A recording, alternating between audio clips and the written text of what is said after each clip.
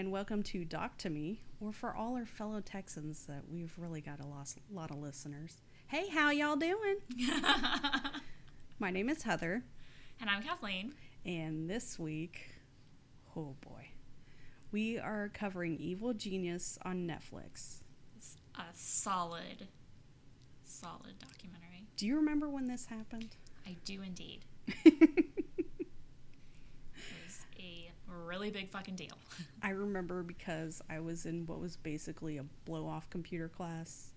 Like, even though it's during the 2000s, we've grown up with computers, we're still going to spend an hour and a half every day, like, learning Microsoft, and it was such a waste of time. Yeah, we already knew all that shit. Yeah. So during that class, I would just go on news sites and stuff, and I remember that, like, the picture of him with the bomb sitting in front of that car, and I was like, what is happening? I would say it's a very iconic image. Like, I remember the news sites were like, could this be terrorism? Because it was like 2 years after 9/11. I was like, I don't think they're going that route. It's a very bizarre, small terrorist attack. Yeah. Like in Erie, Pennsylvania. Yeah. Just not quite the target that you would expect for terrorism. No, not at all. So I don't want to give too much away just yet, but the director, Trey, what is his name? Borzilleri? Sounds good to me. I remember seeing it pop up, and I was like, oof. That's going to be a tough one. I'll have fun with that. He got the idea to make a series about a high-profile crime after watching the HBO documentary Paradise Lost about the West Memphis 3 case, which I remember that. Yeah. And then when more information came out about this case, he got super interested and spent years interviewing people in Erie, Pennsylvania to get more information, including extensive interviews with the main culprit of this story. He's like married. Like, he was dedicated to this. Boxes of letters. Yeah, like, that's like a relationship that you have not let go of. No. Like, and it was produced by the Duplass brothers, which I've never been disappointed by anything I've seen or heard come out of them, because they were also in a band. I loved it. This is a very complicated story. It really is. A lot of people. Luckily, there's not people with, like, the same first name or anything, which we've come across before, and it's like, oh my god. Yeah, no, it's a lot of... But there's a lot of different people and different types of people. And where'd they meet some of the, like, fishing buddy? Crack dealer and fishing buddy. Yeah. Very weird. This may be 2 episodes, probably, because it's just a lot. Yeah, it was definitely... And I'm on a ton of coffee, so I'm sure I'll talk a lot. Yeah, so. I could go on for hours, honestly. August 28th, 2003, 46-year-old Brian Wells is working at a pizza delivery driver at Mamma Mia's Pizzeria in Erie for 10 years before his death. Just after 1:30 p.m., the pizzeria received a call from a payphone at a nearby gas station. The owner, Tony DiTomo, which... that's a great fucking name. For a pizza owner, yeah. I could just, hey, Tony DiTomo. He could not understand the customer and passed the phone to Wells, who received a call to deliver 2 sausage and pepperoni pizzas to 8631 Peach Street, an address a few miles from the pizzeria. The address was the location of the transmitting tower for WSEE-TV. CTV. At the end of a dirt road. Brian Wells enters a PNC bank in Erie, Pennsylvania around 2:30 p.m. and slides a note to a teller. The note states that the bomb would explode in 15 minutes and the full amount needs to be handed over within that time. The teller tells him that the vault can't be accessed that quickly, so instead hands him a bag containing $8,702. Which is not a lot of money for what is happening. No. Well, wait until you find out how much he had asked for. Yeah. And with that, he exits the bank at 2:38. A witness calls 911 from the bank and reports a male leaving the bank with a bomb around his neck. According to witnesses and surveillance, Wells walked in, waited in line, which sounds ridiculous if you have a bomb around your neck. Yeah, not and you're terrified. something that a normal person would do when they're robbing the bank. And they just kind of go up and skip everyone. It gets better because when he reaches the counter, he grabs a lollipop and begins sucking on it. To be fair, though, those dum-dums are delicious. He appeared confident as he left the bank, He swinging his skipped. cane gun and a bag of money, quote unquote, like Charlie Chaplin, one witness reported. Fucking weird. Also, Yeah. a cane gun? The whole thing is just so bizarre. It's like, so everything about this case bizarre. is weird. Yeah, the cane gun. I was like, where do you get that? Yeah, like, do people, like, how is anyone even supposed to know it's a gun? Like, I mean, I guess the bomb is threat enough, but... But I mean, if you look at it, it's obvious. It's not like one of those where, like, the Russians would use to assassinate. It is very obvious when you look at it that there is a giant-ass gun attached to it. I guess that's true. I'd be more focused on the bomb, but, you know, I'm always looking at the bigger picture. Or I guess the smaller picture. And then they keep referring to it as a note he gave the bank, which... It was a whole goddamn letter. It's a letter. It is not a note. Nothing involved in this is short. No, it is a straight-up letter. You're losing time just for the manager to read this. And also, It's like the Friends episode with Rachel giving Ross that, like, massive breakup letter. And he's like, it was like 6 pages, front and back. She's like, you didn't read it. It's like, no one has time for that. I didn't watch Friends. Oh, I'm sorry. it's okay.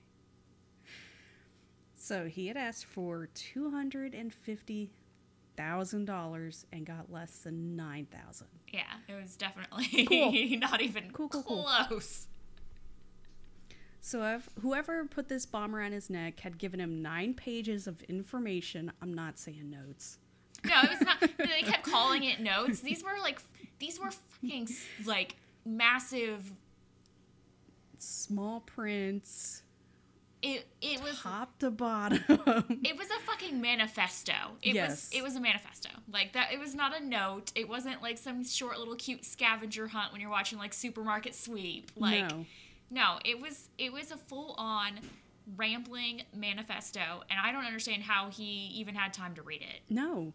It has all the steps he needs to complete before he can get the bomb off, which he's got 55 minutes, and there was maybe a step he completed. We give him an extra hour, but it's still not enough. No. 15 minutes after robbing the bank, this is as far as he gets. Police arrest him. Because he was still in the area.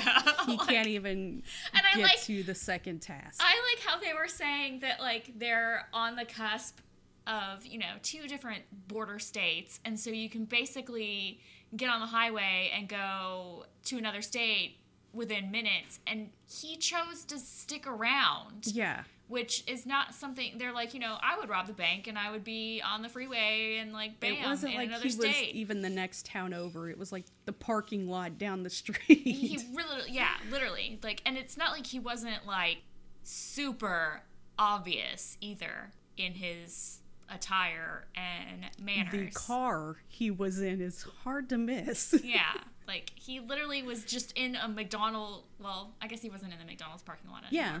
Was it? Yeah. Yeah, that was where he had to go find the next clue. Yeah. So it was... Police saw him standing outside his automobile. You're on the run from robbing a bank. He's outside his automobile. They arrested him, handcuffed him, and left him sitting on the ground in the parking lot. And the picture of him sitting on the ground in front of the car, which I think was a Geo Metro, because that dude knows how to party. It's my favorite car. My dad had one. It was so fun. Anytime you'd hit a bump in the road, we'd smack our heads on the roof of it. Great gas mileage. Oh, yeah. But yeah, the picture of him on the ground, handcuffed in front of his car, that seared into my brain. Oh, yeah. It's, like I said, it's a very iconic image. Even before we find out any of the other bizarre shit with this. It's insane. Wells said that 3 unnamed black people had placed a bomb around his neck, provided just like him to with... say that it's always the black people. It's always... Stop blaming people of color. Seriously. Blame a white person if you're going to make something up, because There's so many of us. Seriously. just switch it up for a bit. They provided him with a shotgun and told him they would kill him unless he committed the robbery and completed several other tasks. It's a scavenger hunt. Who robs a bank with a scavenger hunt? Well, and the instructions didn't even rhyme. If you're doing a decent scavenger hunt, the clues need to rhyme. Seriously, it's like the upside of having a scavenger hunt.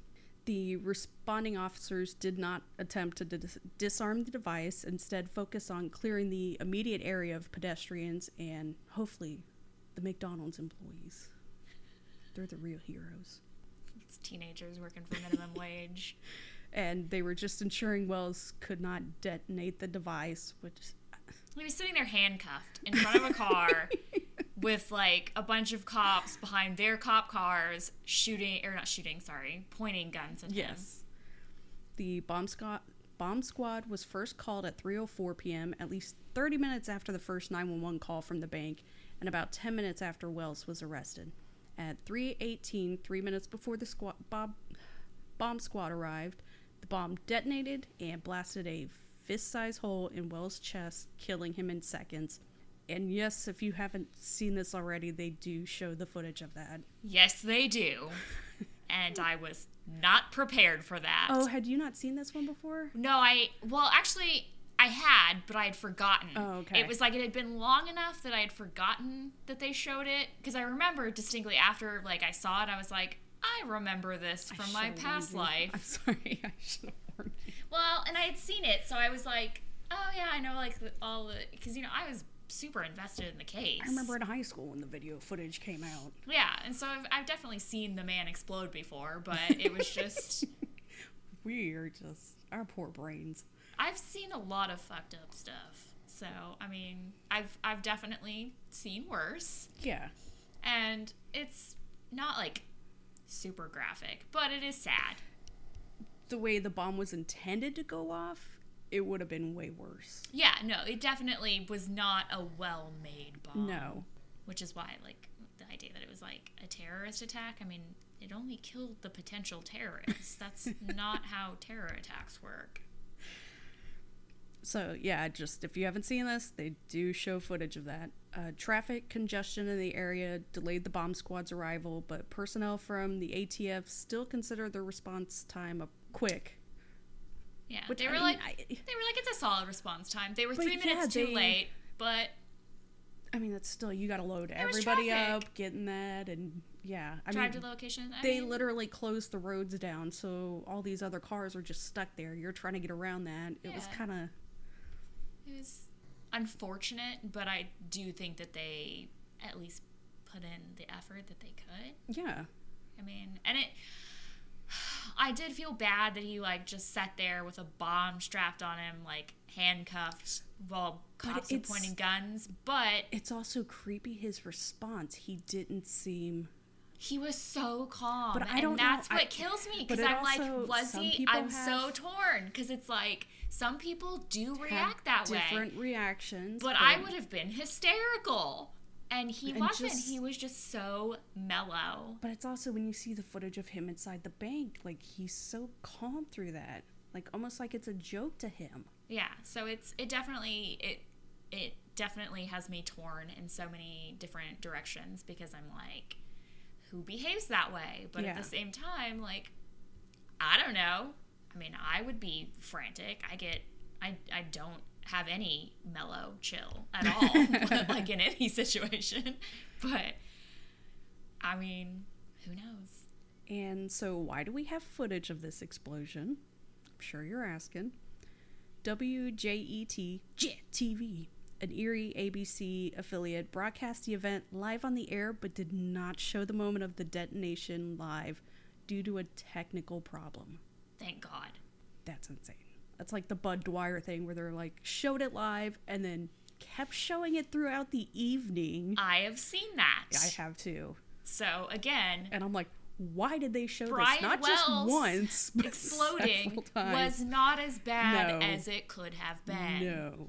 And we know for sure Bud Dwyer was innocent. That's the terrible part with that one. Yeah, it was definitely. Insane. The station provided the footage to FBI investigators, ABC's head office, and sister station in Buffalo, New York. The footage was subsequently, God damn it, caffeine, subsequently leaked to a shock jock on DC 101, a radio station in Washington, D.C., who posted it on his website in September 2003. He was eventually forced to take the video down, but obviously this is the internet. If it's even up for 2 minutes. It never leaves. Yeah. It's never gone. So the cops find the notes in his car and read through them, and holy shit, these instructions a lot of information. Were obsessive. You gotta take this road to this road, don't go faster than 60 miles per hour, go to this side of the McDonald's, stop by this certain sign, and then had drawings all over it. There were so many drawings. Why do they need to draw a yellow traffic signal sign? They drew the McDonald's sign. Everyone knows what a McDonald's sign looks like. You don't need to draw it. And then they pointed an arrow to a rock that he needed to look like. Just say, hey, there's a big rock by this McDonald's sign. Like, don't need drawings. It was so detailed and in-depth and like rambling and just, I don't understand how anyone could have even read any of that in an hour. Yeah, you have to be a fast reader because it's insane. Anyway, so he's supposed to rob this bank and then follow the instructions for a scavenger hunt for more clues to eventually find the 4 keys needed to disarm the bomb. So the cops are following the scavenger hunt and come upon this old dirty-looking van that seems really suspicious. Unfortunately, it drives off, and the cops are too far away to be able to catch up to it. But at least it might be a clue. Yeah, at this point, they got nothing. Yeah, they had, like, come to the scene of, like, the next clue, and the clue was not where it was supposed to be, but there's this mystery van that, like, is waiting and then drives off. Like, it's pretty suspicious. Yeah. But also, can we talk about, like, the footage of Brian Wells just, like, laying out in his underwear? Like, yes. His poor little tighty-whities and, like, just the lack of dignity and all of that. Like, he was wearing clothes when the bomb went off. The bomb even had that one, he had 2 shirts on. Yeah, so let's talk about the Guess t-shirt that was over the bomb. If it was just an old shirt or if they wrote that on there. It kind of looked like they wrote it on there. I couldn't tell. I don't know.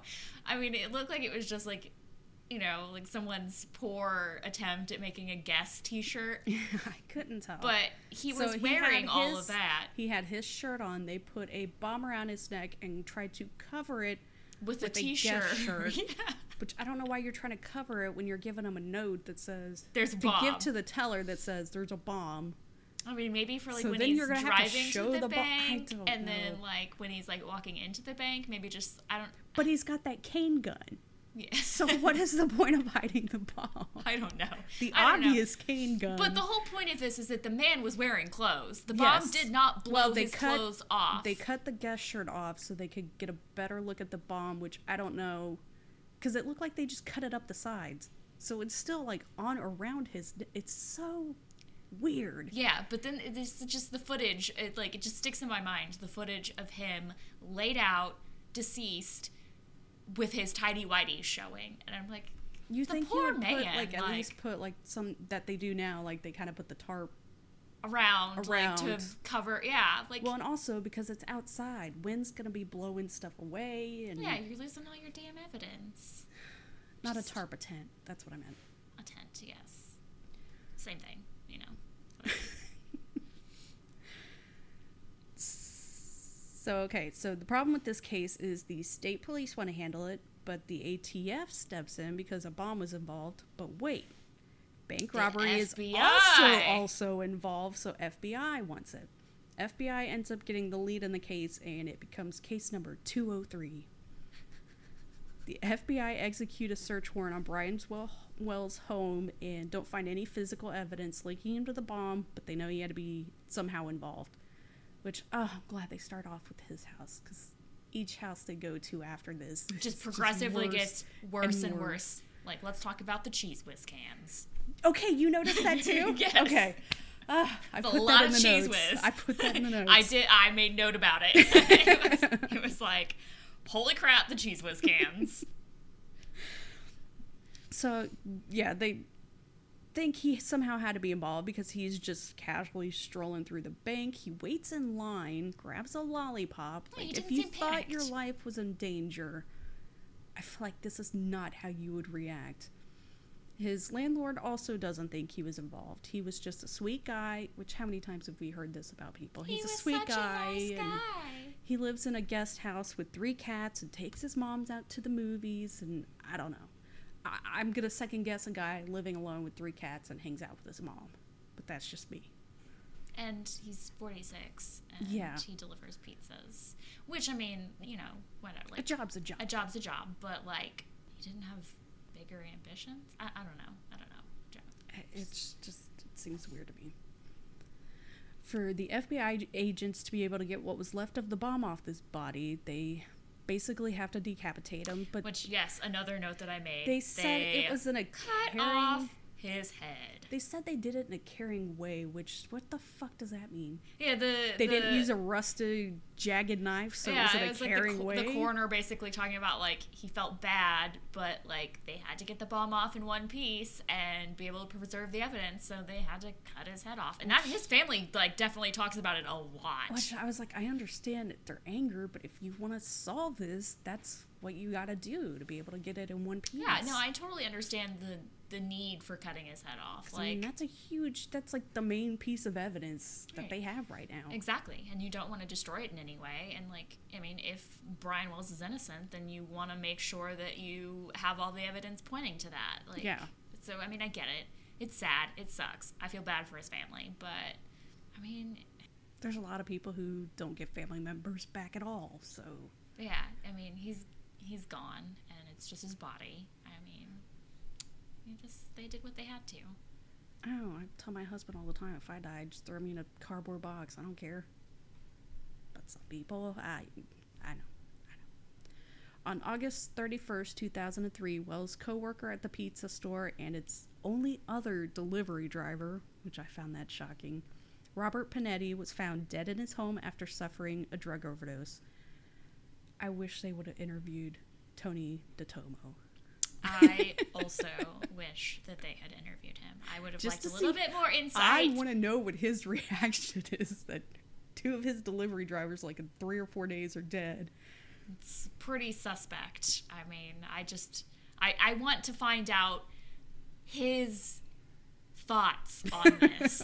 Just, what the fuck is happening? Yeah, like, what is going on with your pizza delivery? You've got one employee getting blown up on a Thursday, and then by Sunday, you've got your only other delivery driver dead of a drug overdose. Apparently, the cops were trying to get Panetti to be interviewed, but he had scheduled it for Monday, which that's pretty suspicious. He dies, like, on the Sunday. Night before. His, police interview. It's very weird. He had scheduled. He had picked that day. They talked to some other people who told them that he had gone around asking for protection, but never says what for. Also, how hard was this for you to watch? Because this first episode, they keep showing footage of the cops working the case, and it's right in front of Texas Roadhouse. How triggering was that? I made a note of that because I literally was like, oh my God, I really want fucking Roadhouse right now. I was like, this has got to be hard for Kathleen. It is my favorite place. Because they played that clip a couple of times. Yes! And I actually made a note of it because I was like, oh my God, is that a Roadhouse parking lot? Look at the Roadhouse. Ugh, definitely. Also, can we talk about how the reporter did not have any neck? Yes! I loved that guy, though. He was great. He was great, but also no neck. No. So at this point, they learned that Panetti and Wells hung out and would go gambling together. How much are they making as delivery drivers? Yeah, like, So at this point, they knew Panetti and Wells hung out and would go gambling together. Panetti has a history of drug use, and Wells frequently visited sex workers to the point he's got what is actually a list. He does. He has a list. In this case, I would describe it as a list. He has a list, a little black book, a list of hookers. It's not even like a black book. It's straight up like notebook. He has a notebook page of hookers. Who knew that there were that many hookers in Erie, Pennsylvania? But this is, again, like, how much are they making at this pizza place?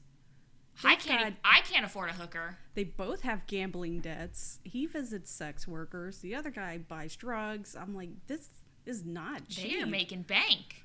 I guess when you don't have kids. So could they have... So you're telling me if I didn't have kids, I could get hookers? Oh, we'd all be rich. I'd have so many hookers. Could they both have accumulated debts and needed to rob this bank to pay them off? So we go into what the Probable. We go into what the actual bomb, like how it's set up, and holy shit, there is so much to it. And it is really hard to catch a bomb maker. It is, yeah. Like, honestly, because, like they said, a lot of bomb makers don't buy things and they throw the tools away. So it's like not traceable. Look at Kuklinski, right? Kaczynski, yes, Ted Kaczynski. Yes. Like his stuff, he used a lot of wood. Just bizarre. Yeah, and then not only that, when these bombs go off, shit scatters everywhere. It's a gigantic crime scene. Yeah, it's very, like, widespread. I mean, in this one, it was a little bit more contained because the bomb... It didn't go like it was supposed to. Yeah, the bomb, he had, like... more into him than outward. He had, like, made, like, gouges in the back so that when it blew up, it would shred to pieces, but it wasn't... He had, like, scored the wood, or the metal. Yeah, but he didn't do it deep enough. Yeah, so you could see where it's... kind of broke up, and that's kind of what killed him because that went into him. But other than that, it was pretty contained. Yeah, they still didn't find everything. I think he said he found like 97% of the bomb or something. Yeah, it was definitely like in the high 90s, but again, like they didn't find all the pieces because the chances of you finding every single piece it's just not possible. No, unless it goes off inside like a small contained area. Box. Yeah. So the evidence is usually very low. And then with this one, to complicate things, there's wires and a cell phone that don't connect to anything. It's just there to throw whoever is looking at this off and just, distract, make it harder to disassemble. The police also take the scavenger hunt route, which was basically the same conditions that Brian would have taken. And they determined he would not have been able to successfully complete it in time to... Nope. There was no possible way to finish that scavenger hunt in the time that he had before the bomb went off. And you were supposed to have 4 keys to be able to disable it, which they figured out it would only take 2, and even then... Still didn't have time. Yeah. It was literally mission impossible. So whether he's a willing participant or not, he was going to die that day. And then, as if the notes weren't bizarre enough, they determined that they were typed out and then traced over with another piece of paper.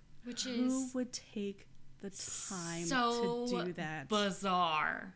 I could understand if it was like a short little note, but these are 9 pages of tracing over that small font. People talk about how how long the JonBenét ransom letter was. This is like a million times because you're typing it out, printing it, and then tracing over it's insane. It just I mean I'm assuming that their logic is just that it would be harder to trace, but what the fuck, bro, who has time for that? Just write it with your left hand like everybody else does, or in my case my right hand. That's true, I forgot. I apologize. Don't forget the So they released some of the note and the parts of the bomb to the public because they're at a standstill with this investigation. There's no forensic information at this time, so it's just a waiting game until someone slips up and spills information, which 3 weeks later, state police receive a rather strange phone call. A man calls to report a dead body in a freezer in his garage, and there's a woman named Marjorie Deal Armstrong who they might want to pick up and question. This is only 3 weeks later. They already have enough shit they're dealing with.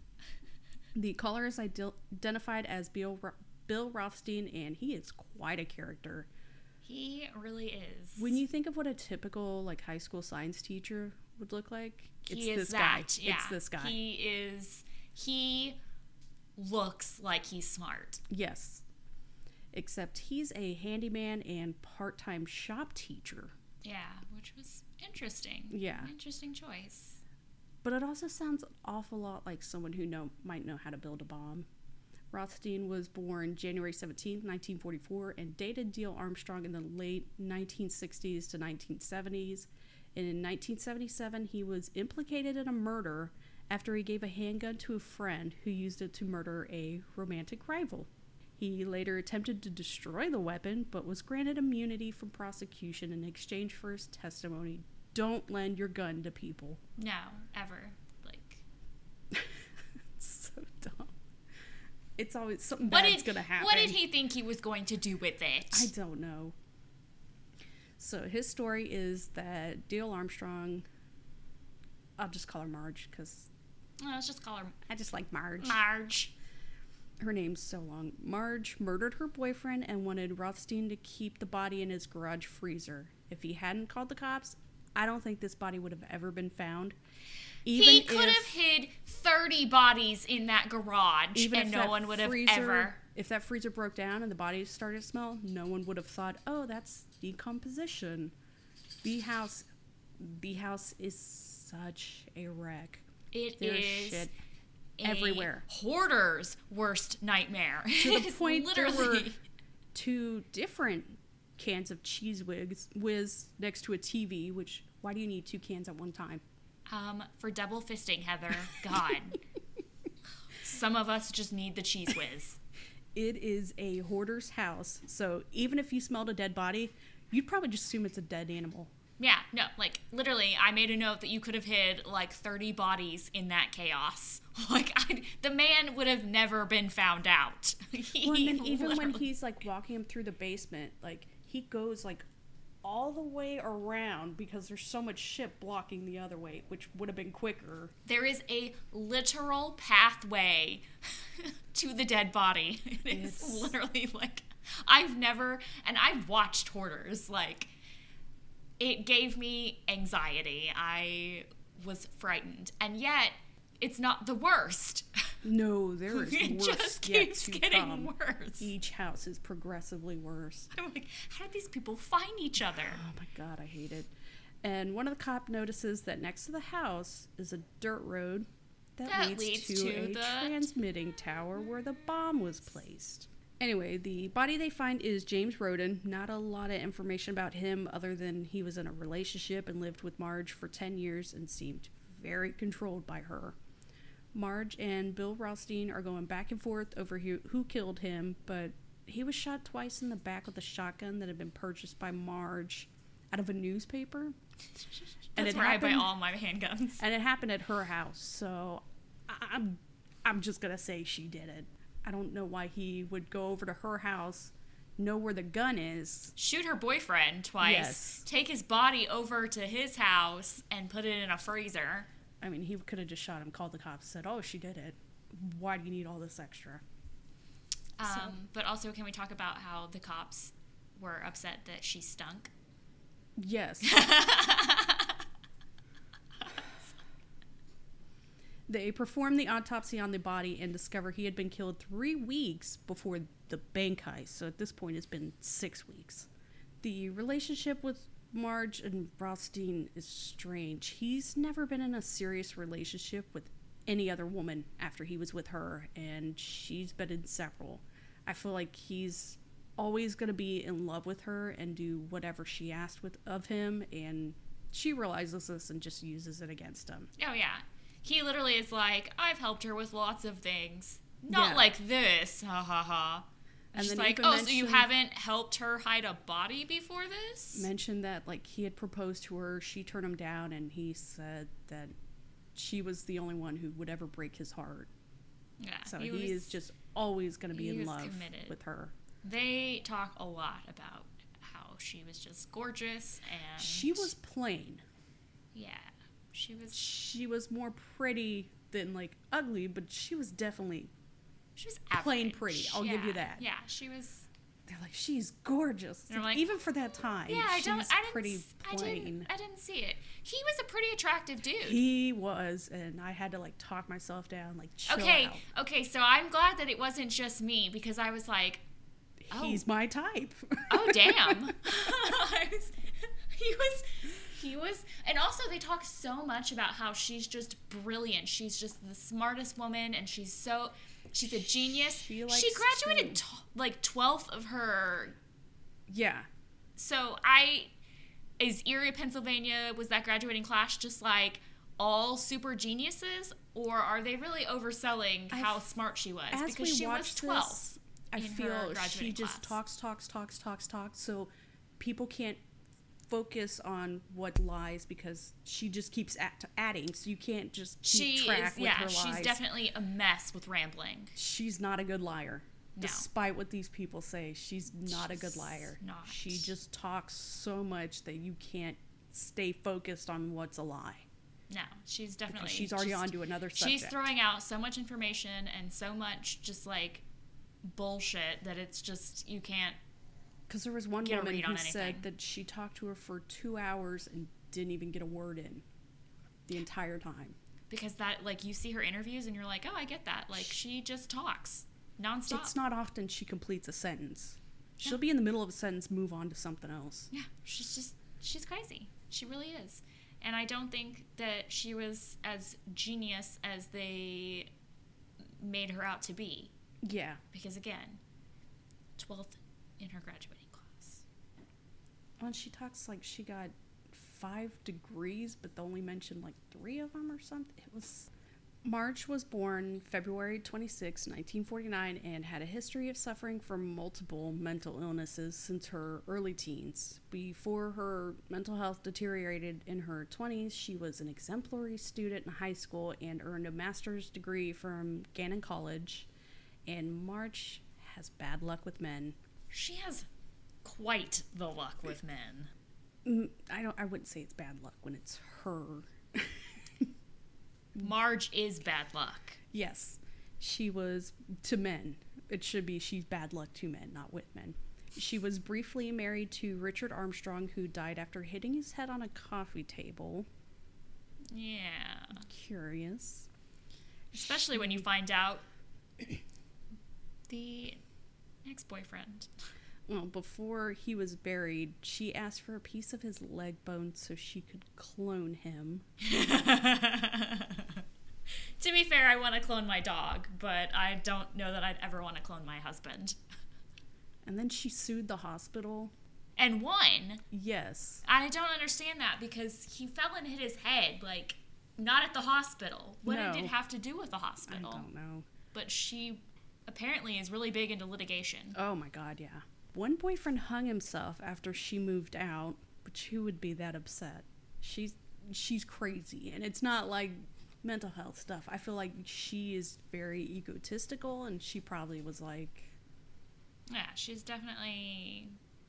It's more than just like, you know, normal mental health issues. Yeah. It's a lot. If I'm shocked by it, it's a lot. Then in 1984, she shot her boyfriend Robert Thomas 6 times. While he was sleeping on the couch. Laid on the couch, but was acquitted on claims of self-defense. Which I don't get at all. Like, the man was sleeping on a couch. I give you 2 shots. After 2 shots, it's not self-defense. If they're laying on a couch. He wasn't coming at her. I can understand if he's abusive and you're finally like, you know what, I'm not going to get out of this. He can't hurt me right now. Let me just take care of it now. But 6 shots to do that? It's excessive. It's a lot of excess. Like the burning bed thing, I'm like, yeah, she definitely had every right to kill that dude. He was a horrible person. This one, I'm like, no, shouldn't take 6 shots. She has a lot of men tied to her that have died prematurely or in strange circumstances. It's very odd. She has quite a bit of money from what seems like a lot of frivolous lawsuits. And her house is somehow worse than Rothstein's house. Strange thing I noticed, though, was the kitchen sink. Spotless. There was not even a dirty dish in there. But there's trash. I am everywhere. Very particular about my kitchen sink. I hate when people put dirty dishes in it. It's like, that's not where they fucking go. But everything in this house is a mess. Be it the kitchen sink, where you would expect there to be just like old dishes sitting. It was nothing. They pulled out 2. Was shiny. They pulled out 2 dead cats. Dead cats. But her kitchen sink was spotless. 2 I found that dead really cats. Weird. They said the house was full of like feces, and I'm like, why the fuck is there feces? Yeah, there's just 2 dead cats. She also had alive cats in the house. Yes, it was. So if you're playing Hoarders Bingo right now, you won. Yeah, it was like 2 for 2. She very, very clearly has mental health issues and loves to talk. It is endless. I thought it was curious when the TV reporter was interviewing Marge in jail and asked if she knew anything about the Brian Wells case, and her response is she doesn't know a damn thing about the case. She wasn't anywhere around it and would have no reason to rob a bank, so you don't know anything about the case, yet you know where it occurred and that the bank was robbed. Like, you know information about it. If you didn't know anything, you'd be like, no, I've never heard anything about it. I just thought it was weird. So obviously you do know of it. And it's weird that everybody involved with this case is old. The youngest person, I think, is Brian Wells, and even then, he's 46. Yeah, everyone else is, like, you know, in their 50s, 60s. Like, it just seems odd for all of this shit to happen to people receiving mail from AARP. This sounds like 20-year-old meth head crimes, and it's no. It's really weird.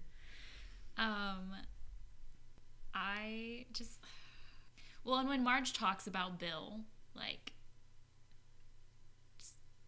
the man was dedicated to her, and she was talking about how, like, she broke up with him, and Bill's, like, was into, like, perverted sex, and, like, then she starts talking, like, she goes in depth about it, and it's just, like, you find out that it's, like, anal and oral sex, and I'm like, that's perverted? Like, is that where we draw the line? Like, she say, like, he would kiss my legs and put it in my legs, and I'm like, what is that mean? Yeah! In your legs?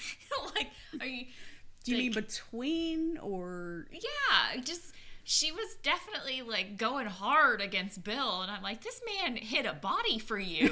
Like, I don't think my own husband, who I'm, like, legally married to, would hide a body for me. Like, he's done a lot for you, and you want to dog on him for liking some, like, butt sex? Like, it's just so weird. Your houses are both disgusting. I don't know why you're complaining about that. You were literally made for each other. Oh, like, God. You can combine your hoarder household. You can have your, like, dead cats and your Cheese Whiz cans, and just...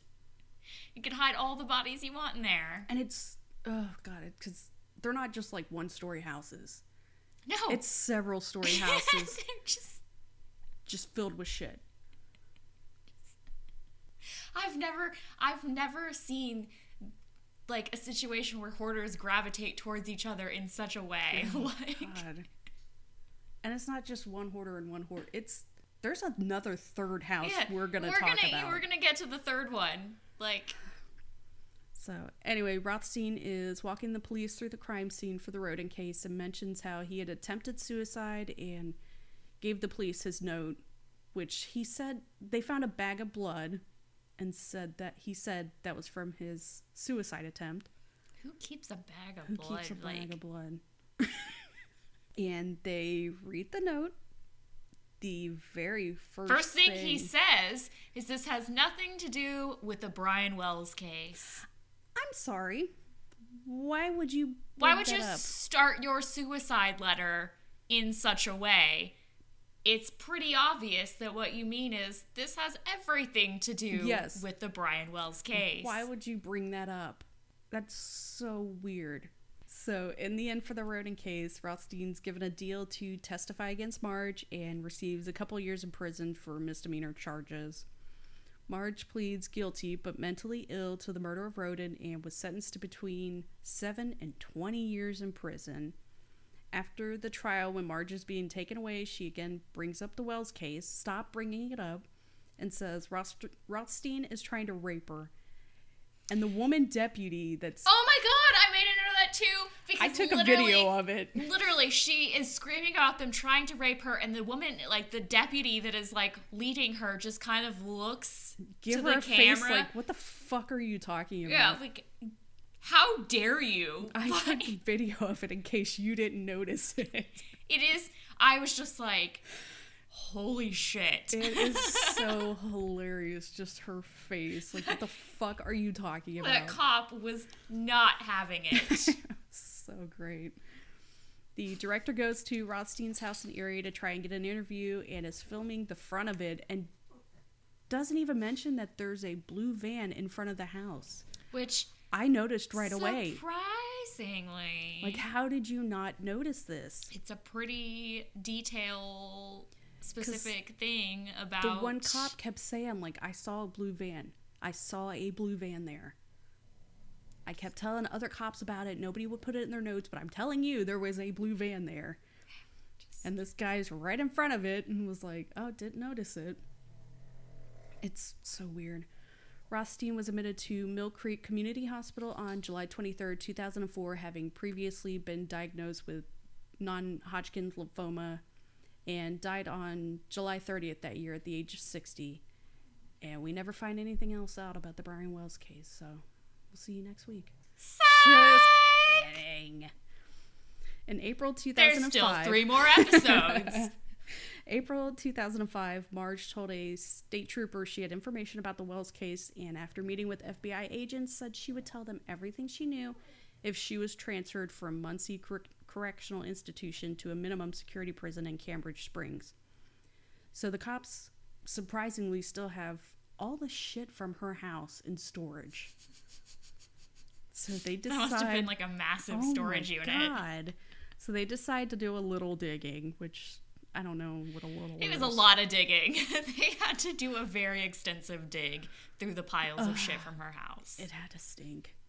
They find a letter she had written complaining that a bank had allowed her father to take things from her mother's estate she felt didn't belong to him, and she was very upset. The bank involved just so happened to be the PNC Bank that Wells had robbed. Weird. So they're basically just starting over with this case, looking through evidence. The director finally realizes about the blue van in front of Rothstein's house. Crazy. Shows it to the cool cop with the awesome hats. Love that guy.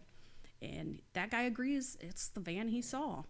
They're going over video evidence of Rothstein's house and notices a piece of paper with a diagram that looks similar to the bomb. Crazy. How did you not just...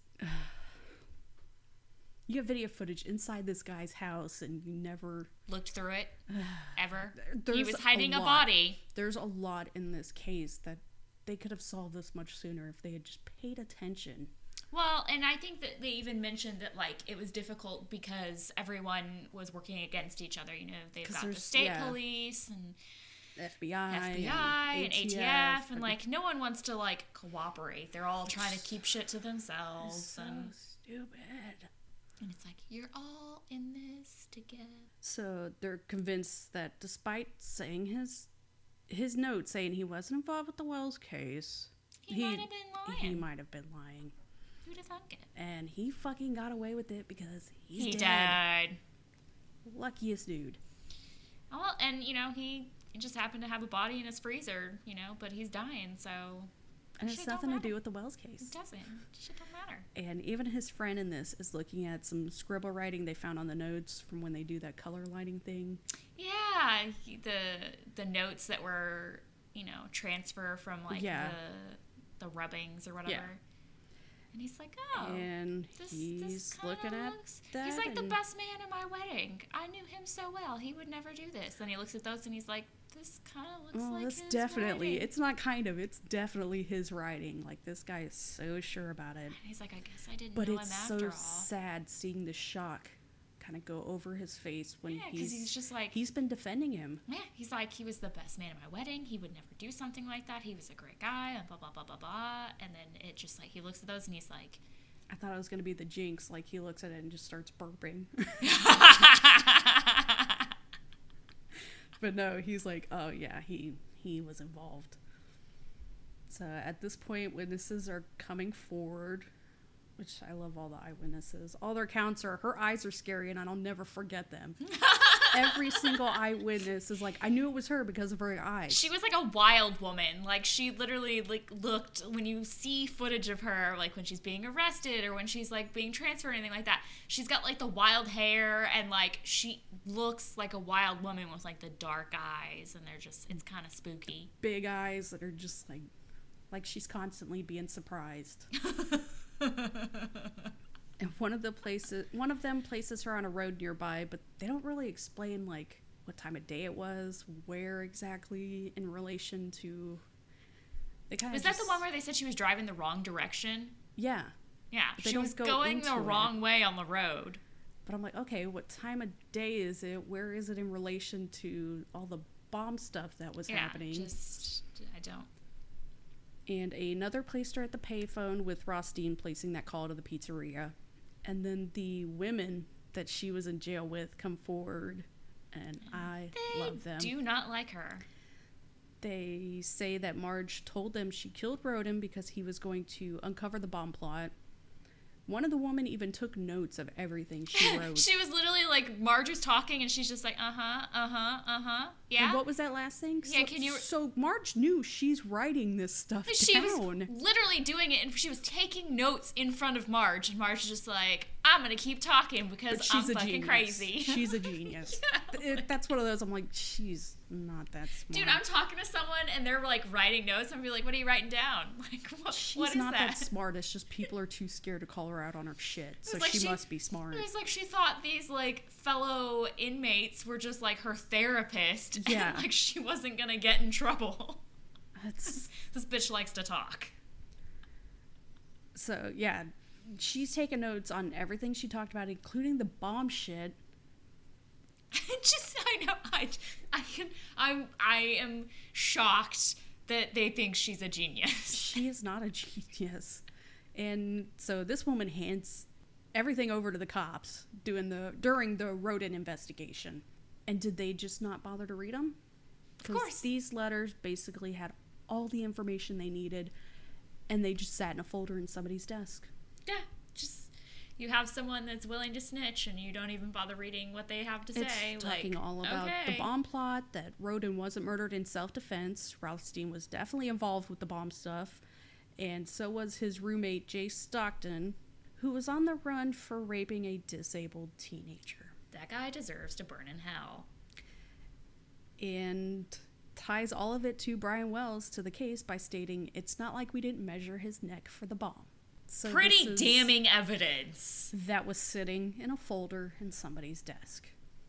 It's very frustrating how much of this just doesn't get passed along. She's, of course, claiming that all these women are lying, but how would they have known so many of the details? Stupid. They also knew that, or she had told them that she thought she had been spotted near the scene, was near the phone with Rothstein. Or even, how would they know Stockton's name and that he was a roommate of Rothstein? Yeah. It's pretty, like, how did they get that evidence? I mean, Erie can't be that small of a town. I mean, they've got, like, 40 hookers. They also talked to Marge's fishing buddy. They keep mentioning that he's a fishing buddy. Turns out he's a little bit more than a fishing buddy. Ken Barnes, who has a connection to Wells through a sex worker named Jessica Hoopsick. So they can kind of tie Wells to these groups of people. I guess she and Wells would drive over to, this is the weirdest cut out the middleman thing. Yeah, it was quite the operation. She and Wells would drive over to Ken Barnes' house where she and Wells would have sex. In his house. Which was another hoarder home. Yeah, there was a mattress in a room upstairs where she would conduct her business, and then she would take the money from Wells to buy drugs from Ken Barnes. All in the same house. Which, like, when they were like, yeah, we went over to his house to have sex, I was like, okay. But then you see the house, and you're like, why? This isn't even any of your houses. It's bad enough that you're having sex with a hooker. No, that's fine. But you're doing it in her drug dealer's house that is disgusting on a bare mattress on the floor. Like, I've had some relations in some interesting places, but never There's at quite least a like sheet that. on the mattress. Yeah, I'll give myself that. Yeah, like, there wasn't even a bed sheet. You could walk through the room. You didn't have to follow a path because there's so much shit around. It was so gross. Just so bad. There's nothing wrong with meeting with a sex worker, but when it's in these conditions, no, and I question things. Sex work is a real job. Like, yes. It's a thing. Like, you know, full power to them. A blowjob's still a job. It is. And they were working hard. But it's just, this house is... It's gross. I've never known so many hoarders in one friendship group. No, and that's what I'm so baffled by. I'm like, how did they, like, were they at, like, a Hoarders Anonymous thing? And then, like, they just became friends through that, and that's how he became her fishing buddy? Or, like, maybe, like, the fishing buddy strengthened their relationship. Well, I think I want to say that, like, the fishing buddy was, like, something like 49 or something, and then, like, they were talking about his girlfriend or something, and, like, I think she was, like, 70 or... Yes, I did notice. Well, his name was Ken Barnes, but he gave himself the nickname Cocaine Ken, but he sold crack. Cocaine sounds classier. It's like, no, you're not even selling that. You also can't give yourself a nickname. No, like everybody knows that. Yeah. Cocaine Ken. It is classier, though. I mean, if I had to be known for selling something, I would definitely want to be... Cocaine? Cocaine. I could be Cocaine Cat. He'd pay her, she'd turn around by the crack. So we know now that Wells and Barnes knew each other. Crack is whack, y'all. So Barnes says he wasn't involved with the bank robbery, but Marge did ask him to do the bank robbery and also to kill her dad. Which he was like, I wasn't gonna do it. Ha ha ha. Like, I was just telling her that if she got me this much money, like, you know, I would do it. But I wasn't gonna do it, guys. Wasn't gonna do it. She wanted her dad dead because he was spending her inheritance. Shut the fuck up. Yeah, that's not your money. I know there's another case I heard where the guy asked for, like, the money up front for the killing, and then he just left, took off, so went somewhere else. So I was like, yeah, this I can buy. He said he was going to take, like, the money up front and then just leave, not do the killing. How is he going to leave? He's Cocaine Ken. He just, like, ditched the town. Like, that's some shady shit. It's Pennsylvania. You can go anywhere. They even said, like, here's Ohio. And yeah, like, you could be in another state in 10 minutes. And it's so frustrating because, again, cops find more evidence that they've been sitting on. During an interview with Barnes about the Rodin investigation, why did I repeat that? He had mentioned that Marge wanted to rob a bank to give Barnes $250,000 to kill her dad, which happened to be the same amount that they wanted from the bank. Asked for. Yeah, that's kind of weird. That's a pretty precise number. The incompetence in this just makes you want to scream. Also, he was ashing a cigarette in a giant coffee can. I saw that. Like, it was so weird. They didn't you have cut a the top ashtray. off a soda can. Everybody knows this. Why do you need this giant coffee can? Was it his? Did the cops provide it? How many cigarettes take to fill that thing? It just seemed excessive. I couldn't stop looking at it. It was bizarre. It was real bizarre. It was so weird. That's a lot of cigarettes to fill that up. And then we find out she wasn't even in her dad's will. Yeah, that was pretty epic. Amazing. She was going to kill this sweet old man for nothing. He was so sweet. She keeps talking about how she's rich, and yet her dad says she only comes around when she needs money.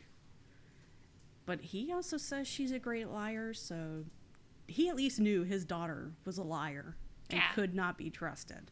Which I don't think she's a great liar. She's just a liar. She doesn't know. She just lies so much that it's like hard to keep track. And she doesn't know anything. She's not involved. So, but she does admit to giving Rothstein 2 kitchen timers to use in the bomb.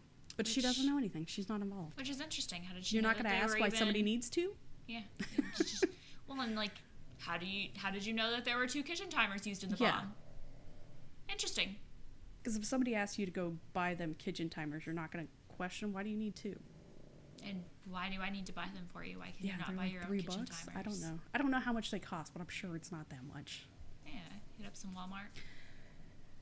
He doesn't have enough shit in his house. You'd think he might have one there somewhere. Bro probably has like 2 or 3 in his house. December 9th, 2005, Ken Barnes finally cracks. He admits he was in on the heist and that Marge was the mastermind. That one, I don't know. No. The evil mastermind is named for her. I don't know if she was really a mastermind. I think Bill I feel it was a co-mastermind thing between them. So Jim Roden was supposed to be the getaway driver. Don't know why they needed a getaway driver. Yeah, you were nowhere near the bank. And once he said he would go to the cops, Marge killed him. He was with Rothstein and Marge to make the phone call and then went back to Rothstein's house to go over to the tower site. Brian shows up to deliver the pizzas and was expecting to get paid, which is confusing because if he was in on it, why would he think that he was getting money for pizzas when he knew he had to go rob the bank? He wasn't going to go back. Kidnapped.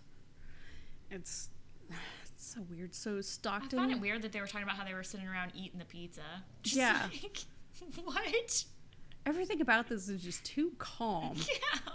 These people have a lot of chill. Stockton shows up with the collar bomb and Brian gets scared and starts to run, which, again, makes me question his involvement. Yeah. There's so much. If he knew it was happening, because I'll hear one thing and I'm like, scared? Yeah, he was definitely. And then I hear another thing and I'm like, well, maybe he wasn't. But then I go back to his reaction in that bank. Yeah, I have no idea. I can't. I have no idea. Like, even if you were innocent, you have a bomb to your neck and you're not freaking out. I would be shitting my pants. It's so weird.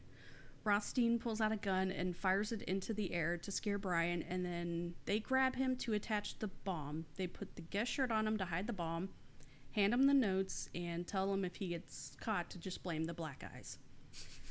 And then they hand him the shotgun cane gun thing, which, if he wasn't in on this, why wouldn't he just use that against them? That's what I was thinking. Like, he could just shoot them and then, go get help. Like, he didn't need to rob the bank and do all that stuff. This was just another thing where I'm like, well, then why wouldn't he do that? I'm constantly going back and forth on it. Okay, so I don't think that they had any other weapon. I mean, I don't know. Maybe they had a Well, they said he had the one gun to shoot up in the air. Yeah, I mean, I guess. But if you also have a gun, you think you'd at least, if you shoot that guy, the one with the gun, I mean... You're good to go. What are they going to do? You got a bomb around your neck. It's just so bizarre. So Marge and Ken leave to park across the street from the bank to watch Brian. And once the cops show up, they leave to go back to Rothstein's house to switch vehicles to head over to that last point on the scavenger hunt.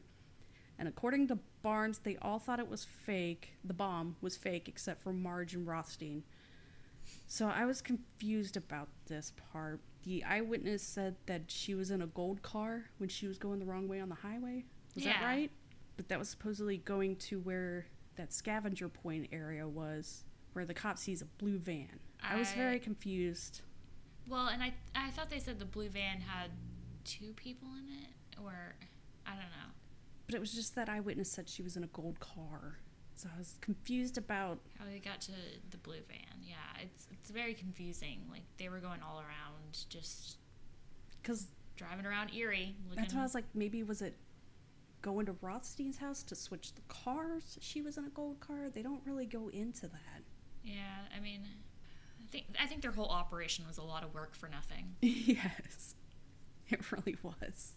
They go to talk to Stockton to confirm everything and give him fucking immunity. I just want to remind you, Stockton was the guy who raped a disabled teenager. He was...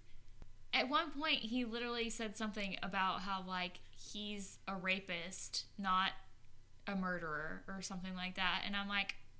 You raped a disabled teenager. She was, like, 14. Like... What the fuck is wrong with you? Yeah. Like, I think that you're a pretty shitty person even without being a murderer. Like, we get to the end of this and I'll just wait. I get even more mad about this guy. So he was originally in charge of making the collar bomb but wasn't successful, so Rothstein did it. Surprised that this rapist didn't know how to build a bomb. We all knew Rothstein was the one who made it. Yeah. Like he's the only one that like really seemed like he had the smarts. Yes, he was a handyman, and he seemed like the kind of guy who would, even if he hadn't died early, would end up hating the government and make bombs and shit anyway. He just seems like that type of person. I can see it. But he kind of confirms everything that Barnes had told him, and Marge was definitely involved. I know. She kept saying she wasn't. She's like, she is. But both of these accounts also confirmed that Panetti was involved, the other pizza driver. But no one can say what his role was. He was just like hanging on, like the whole pizza place was in on it. But the Wells connection's probably the weirdest, because he claimed to be terrified to have the bomb put on him, but the way he was acting at the bank, he's super chill. So I don't know how. I take their accounts with a grain of salt. Well, especially when you find out that as long as he's a co-conspirator, they can't be. Yeah, later on they figure out that as long as Wells is a co-conspirator, they can't be charged with the death penalty. So of course everyone's gonna say, yeah, he was in on it because hello, death penalty. Yeah, but I'm like, you guys are fucking old anyway. Who cares? They finally file charges against Marge and Barnes. Barnes is never referred to as a friend of hers. It's always a fishing buddy. September 3rd, 2008, Barnes pleads guilty to conspiring to rob a bank and to aiding and abetting. December 3rd that same year, he's sentenced to 45 years in prison by a federal judge in Erie for his role in the crime. Marge's court date keeps getting pushed back because she's mentally incompetent. But finally on October 15, 2010, she has her court date. Stockton's not going to be able to testify against her because he's having heart surgery, and everybody else involved with this is dead. So it's kind of a tough case going into this. Yeah, you basically just have eyewitnesses. There's not a lot of like. There's no physical evidence. Yeah. Really tying anybody to this. After 10 days, it's handed over to the jurors, and a day and a half later, they reach a verdict of guilty on all charges.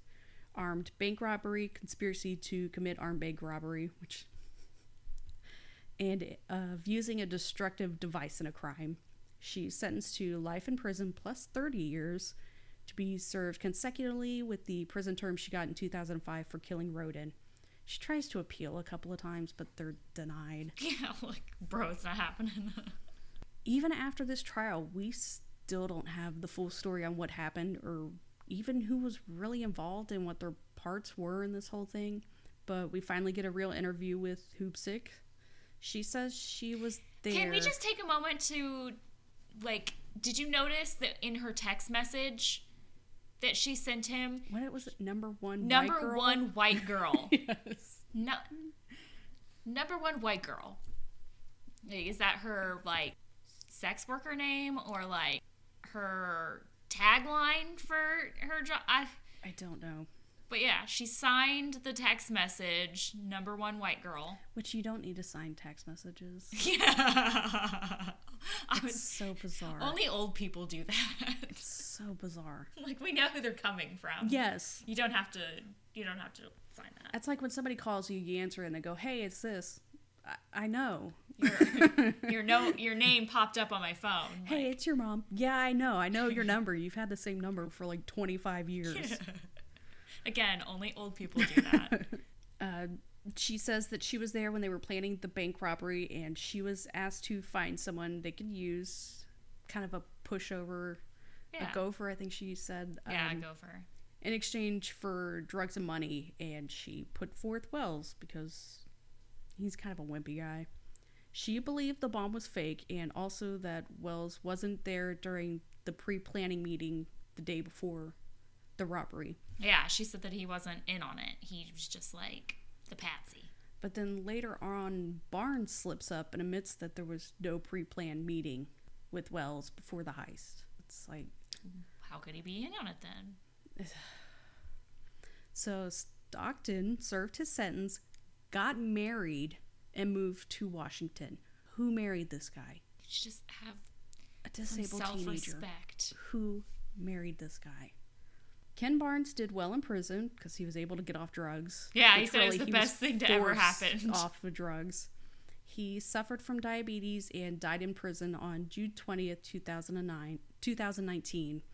Marge died from breast cancer in prison on April 4th, 2017 at the age of 68 and is buried in an unmarked grave. Good for her. Jessica Hoopstick still feels regret for Wells's death, and I'm sure especially because shortly after the heist, she gave birth and believes Brian was the father, and apparently photos of the kids bear a resemblance to him. Which, I mean, he has the face of a baby anyway. The 2011 American comedy film 30 Minutes or Less depicts a pizza delivery man being forced to wear a bomb vest and rob a bank. I saw so this movie and the film's similarity to the Wells case was criticized by the Wells family, but Sony Pictures Motion Picture Group says the filmmakers were not aware of the Wells case. I call bullshit on that. I mean, but that's really the only similarity is a pizza delivery driver. Yeah, it was definitely like... After that, the similarities end. Yeah. It was definitely an interesting thing to take. Because I remember seeing it in theaters. I was like, oh, it's kind of like that. But that was it. The rest of the story has nothing to do with any of that. Yeah. Interesting, inspiration for a film, but... Yeah. So what do you think? You think he was involved? Or are you still kind of like me? I am like so torn on this because again, my first thought is like, who the fuck would be like, okay, yeah, sure. And I don't trust anyone. But I feel like everybody said they thought the bomb was fake. Right. It was only Rothstein and Marge who knew it was real. But I wouldn't trust, especially when money's involved. You see how many cases where people turn on their team members or whatever in situations where money's involved and kill them or, leave them out of the hook or I don't know. I'm like 50-50. I really can't. We didn't have the way he reacted at that bank. Right. If I didn't see how he reacted at the bank, if I didn't see him in line. Who waits in line? You got a bomb around your neck, bro. When you're robbing a bank, you don't wait in line. You just go right up to the teller and you'll be like, hey, I got a bomb. Yeah, he was just so calm and cool in there. He's swinging the bag as he's walking out. And also when you see him sitting with yeah, it's not please get this off, please. It's just hey, there's a bomb. Yeah, he's just really relaxed. He's really calm. You guys gonna get this off? Yeah. He's like, I'm serious. It's gonna go off. And just, I don't know. He's just too mellow. And he doesn't start fidgeting until the bomb starts beeping. Almost then he realizes, oh, it's real. Yeah, I think that he probably played a part in it, and he knew. And, maybe he didn't realize that he'd be the one wearing it. And that's what I was thinking. Maybe that's why he reacted. Because they also said that once he showed up, it was hey, we're doing this today. Yeah, so maybe he didn't realize that it was going to happen that day. Maybe he didn't realize that he'd be the one wearing it. Maybe he didn't expect that, but he probably did think it was fake. He probably did have some part in the whole process and, knew it was going to happen eventually or something. But, just because he was so calm, if you're in a if you're in a hostage situation... I understand people act differently to things, but there's a bomb on you. Yeah, you're literally, you had to rob a bank. I feel like Marge definitely came up with the idea to rob the bank, but I think most of the planning was probably Rothstein. I feel like he more wants to show how smart he is to try to impress Marge, but I don't think she was, the main planner for all this. I feel like it was a kind of thing. Maybe they're sitting there tossing ideas back and forth. I don't think it was just one person who did all of this planning, and it just didn't feel that way. The whole thing is just insane. It's the craziest, and it's we the still only situation. Don't know actually what happened. Yeah, it's literally the only situation where a bomb was used to rob a bank. Because didn't he say 2 to 3 times people, or 2 to 3% of people say they have a bomb or something like that, but only this was the only case where somebody actually did have an active bomb. Yeah, just super bizarre, the whole situation. And then, once they came out and said, Brian Wells was a conspirator, his family were very upset, which I can understand, but all this evidence, I think, I'll settle and say he was involved. I'll say he was involved, but that he did not know that it was a real bomb. Yeah. Because if he knew it was a real bomb, he definitely would have reacted differently. Yeah. At the very least, just watch the footage of him in the bank. Yeah, it's so weird. Stockton's the only one still alive. I found it kind of like karma that everyone died pretty young. Not like super young, but like, I mean, in your 60s is still pretty young. I mean, for all this to happen, and then like, it hadn't even been 20 years, and everyone's dead except for one guy. Didn't even get anything out of it. Like, no, I just like that. Even if it had been successful, they would have had like $8,000, which is not enough money to do any of that. It's so funny. I wouldn't have even done the scavenger hunt for $8,000. You show me that huge list, I'd be like, you know what, just kill me now. I'm gonna pass. I'm just gonna go ahead and sit here, wait for the bomb to go off. Like, we're good. I don't feel like robbing a bank for. Which is so weird. It's so weird. It's a good documentary though. Like, yeah, it was definitely. And I've seen it twice. And it's a solid one. Mm-hmm. There's a lot of work put into it. No, that's what's so weird is we still don't know. All right, that's gonna do it this week. I'll talk to you later. Bye. Bye.